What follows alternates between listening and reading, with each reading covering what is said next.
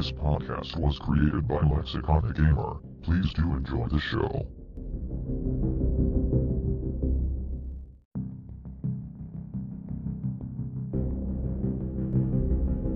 Hello, welcome to my podcast. I am Lex. I see that you have returned for yet another episode.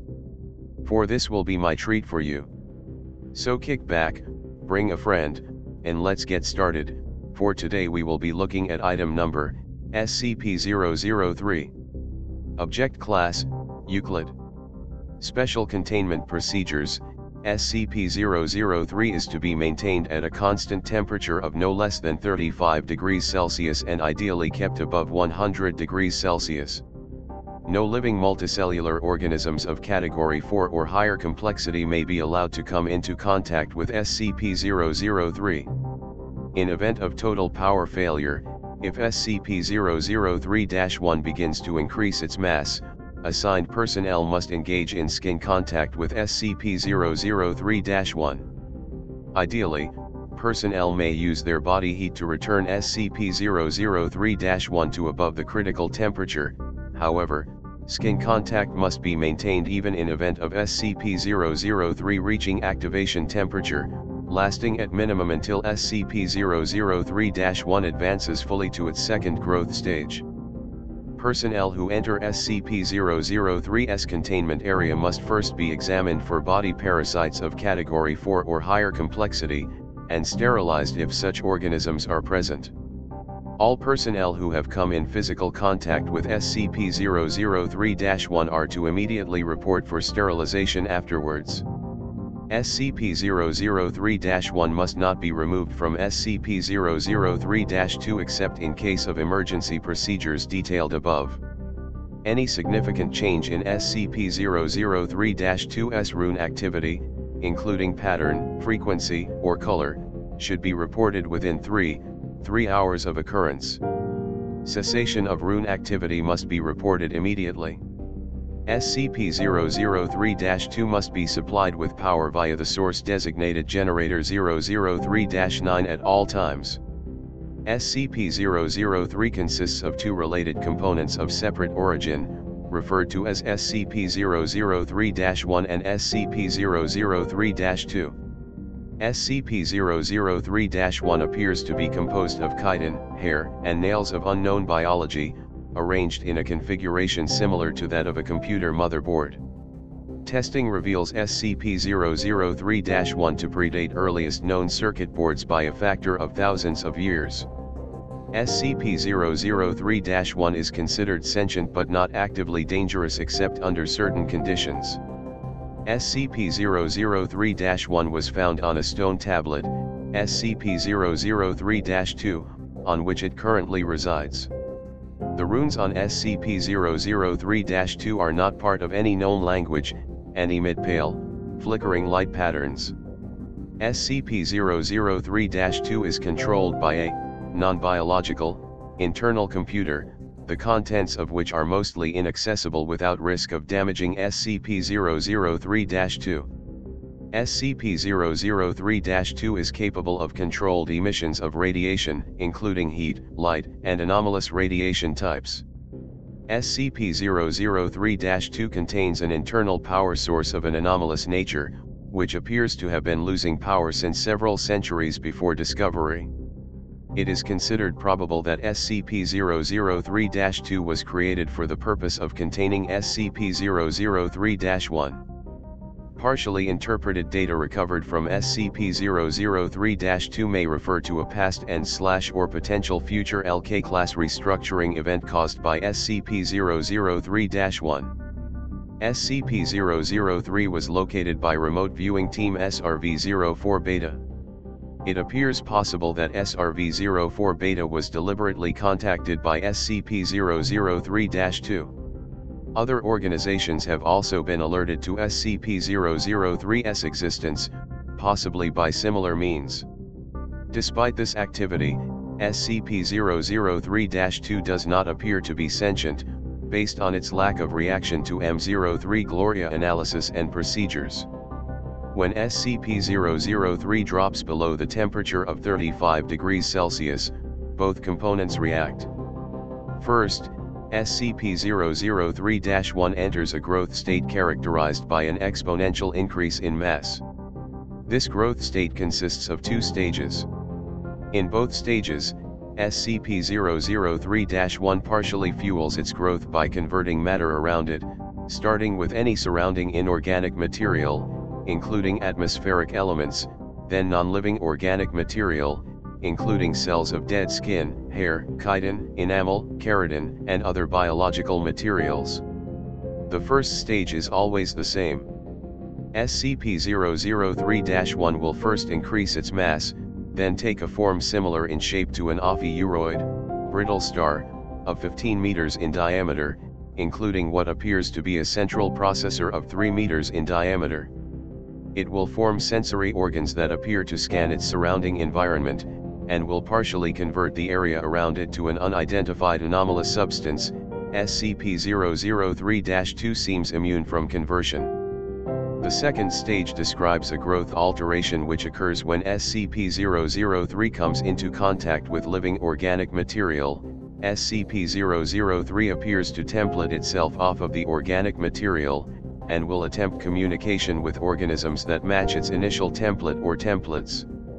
In its second stage, SCP-003-1 may pause, slow or change its growth, and will also convert inorganic and non-living organic elements into functionally similar structures while anomalously altering their physical makeup. While growth is consistent in the first stage, in the second stage SCP-003-1's growth rate is diminished by 20 to 90% so long as SCP-003-1 remains in contact with living organic material. The percentage is determined by the complexity of the organism, in contact with SCP-003-1. SCP-003-1 appears to devote a large amount of processing power to analysis of living organic material. During each of SCP-003-1's growth stages, SCP-003-2 releases bursts of radiation that temporarily inhibit SCP-003-1's growth, or reverse this growth when the temperature of SCP-003-1 rises above 100 degrees Celsius. Similar radiation emissions have been replicated or recorded via other anomalous means. SCP-003-1's biology has been the subject of extensive study. Significant elements have been identified similar to SCP-1512, and SCP-2756, the latter two of which have no further confirmed connection with SCP-003-1 and no known connection with each other, and none of which are fully understood, technically, even less understood than SCP-003, thanks to the extensive cross-disciplinary research on the SCP-003 objects. To date, no convincing analysis has been put forward which satisfactorily explains SCP-003-1's connection to these SCP objects or others, nor its connection to modern technology beyond appearance, and potential mimicry via unknown mechanism.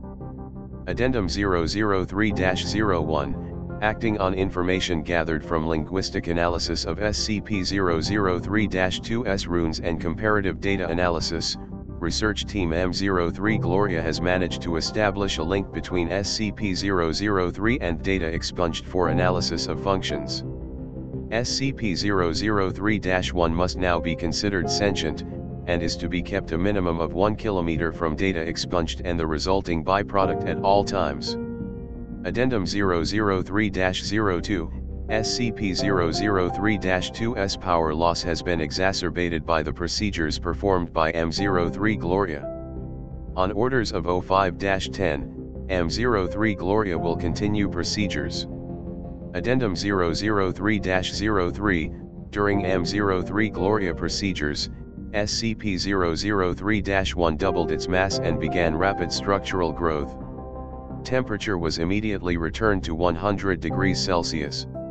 Growth and mass increase of SCP-003-1 continued for 9 minutes and 6 seconds, at which time a sustained radiation spike was produced by SCP-003-2. In response, SCP-003-1 returned to its normal state in 3 minutes and 39 seconds. New growth dissolved into a dusty residue which was collected for analysis. Both SCP-003-1 and SCP-003-2 ceased all detectable activity. SCP-003-2 did not resume activity until connected to external power source. SCP-003-2's runes glowed uniformly gray and did not resume normal activity for 3 hours. SCP-003-2 no longer appears to be able to maintain containment area at a temperature above 35 degrees Celsius without external power supplied by generators 003-3 through 9. Addendum 003-04, the procedure detailed in Addendum 003-03 was repeated, and SCP-003-1 again entered a growth state. After 10 minutes and 13 seconds, SCP-003-2 once again produced a sustained radiation spike. SCP-003-1's growth stopped for 36 seconds, then resumed at its previous pace. On quadrupling its mass, SCP-003-1 formed a coherent outer shell and body. After appearing to scan its environment and partially converting its environment, SCP-003-1 then breached containment, entering the observation gallery where 9 members of M03 Gloria were present. On physical contact with team members, SCP-003-1 encompassed them in rapidly grown appendages and stopped growth for 15 minutes. SCP-003-1 then resumed growth, and rearranged the component parts of the center of its form to the shape of a 3-meter-tall female humanoid, with peripheral tentacles shifting to extrude primarily from SCP-003-1's newly formed hair and spine. SCP-003-1 then produced rudimentary vocalizations in an apparent initial attempt to communicate with researchers. Data expunged. An unknown individual approached the compromised containment area in company of a full squad of agents. The individual claimed to be acting on orders of O5-10 and attempted communication with SCP-003-1. Data expunged. Following this incident, Agent Jackson of M03 Gloria successfully restored power to SCP-003-2 and activated backup generators to return the temperature to 100 degrees Celsius. SCP-003-1 returned to its normal state in 21 minutes and 7 seconds, and was successfully recontained without incident. All 9 members of M03 Gloria affected by SCP-003-1 were afterwards found to be physically unharmed, with no residual effects besides psychological trauma. The converted materials of SCP-003's former containment area did not dissolve and are now under analysis. Addendum 003-05, in light of the previous incident, O5-10 was removed from the O5 Council by joint decision of O5, and O5. M03 Gloria procedures have been indefinitely suspended. Transcript of Incident Report A21B Cycle 8. For dissemination to O5 Command and Staff. Interviewers, and present, O5-2, O5-5, O5-7, O5-10, and staff. Interviewed, Dr. Tilda David Moose, M03 Gloria Lead. Excerpt 35A. She tried to talk to us. We all heard her voice in our heads, in a sort of half-language we couldn't fully understand. Some of the others passed out immediately. I lasted a little longer, but it wasn't because of mental fortitude. It's just that she was trying to tell us different things. She showed Jones a replay of all the memories of everything Jones ever felt anything about. All over the course of a few minutes. She ripped 3 of the researchers apart and put them back together unharmed. She doesn't understand human emotion, or pain. Or very much about how we experience the world. Yes, I would say the containment procedures are necessary. Listen, she wants to remake the world into a paradise. A paradise filtered through her own alien understanding of paradise, but still, a paradise designed for us. For humanity.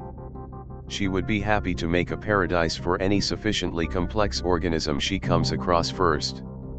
Anything with a complex enough mind to accept her. Say, a dog. Or a housefly. If she breaches again, we have to be there first. What would it be like? I don't know. She showed us images, not quite images. I can see them in my head, but they're not pictures. The closest thing I can think of is what you see when you close your eyes suddenly and tightly, but brighter and more complex. The images had metallic sounds associated with them, and sensory details that we don't have the words or concepts to describe. The whole effect felt like words of some kind. I believe she wanted to see what we could understand, so she could understand us. She didn't have time to finish analyzing us.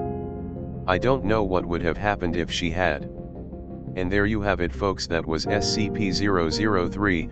I hope you enjoyed this episode. Well, I best go, my fellow listeners, for it appears I have company with the SCP Foundation. Goodbye.